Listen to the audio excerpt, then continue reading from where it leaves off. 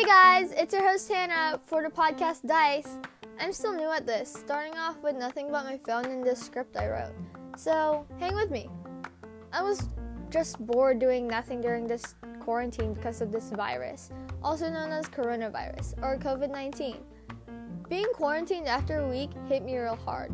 Literally, nothing around me could keep me entertained for the whole day, even my phone.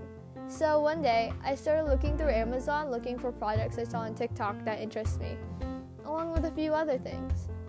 After looking through the total, I knew I couldn't get all of it in a day. So I started looking online for ways to make money.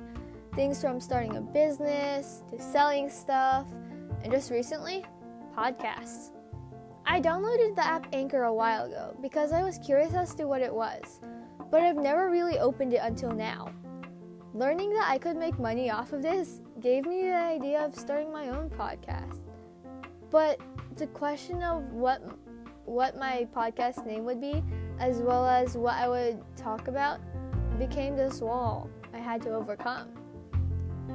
After thinking about it the whole day, I came up with the name Dice, because life is unexpected and I can never really talk about one topic for a long time.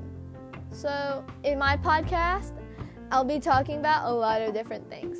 Things from advice to anime, or just talking about my day and interacting with you guys.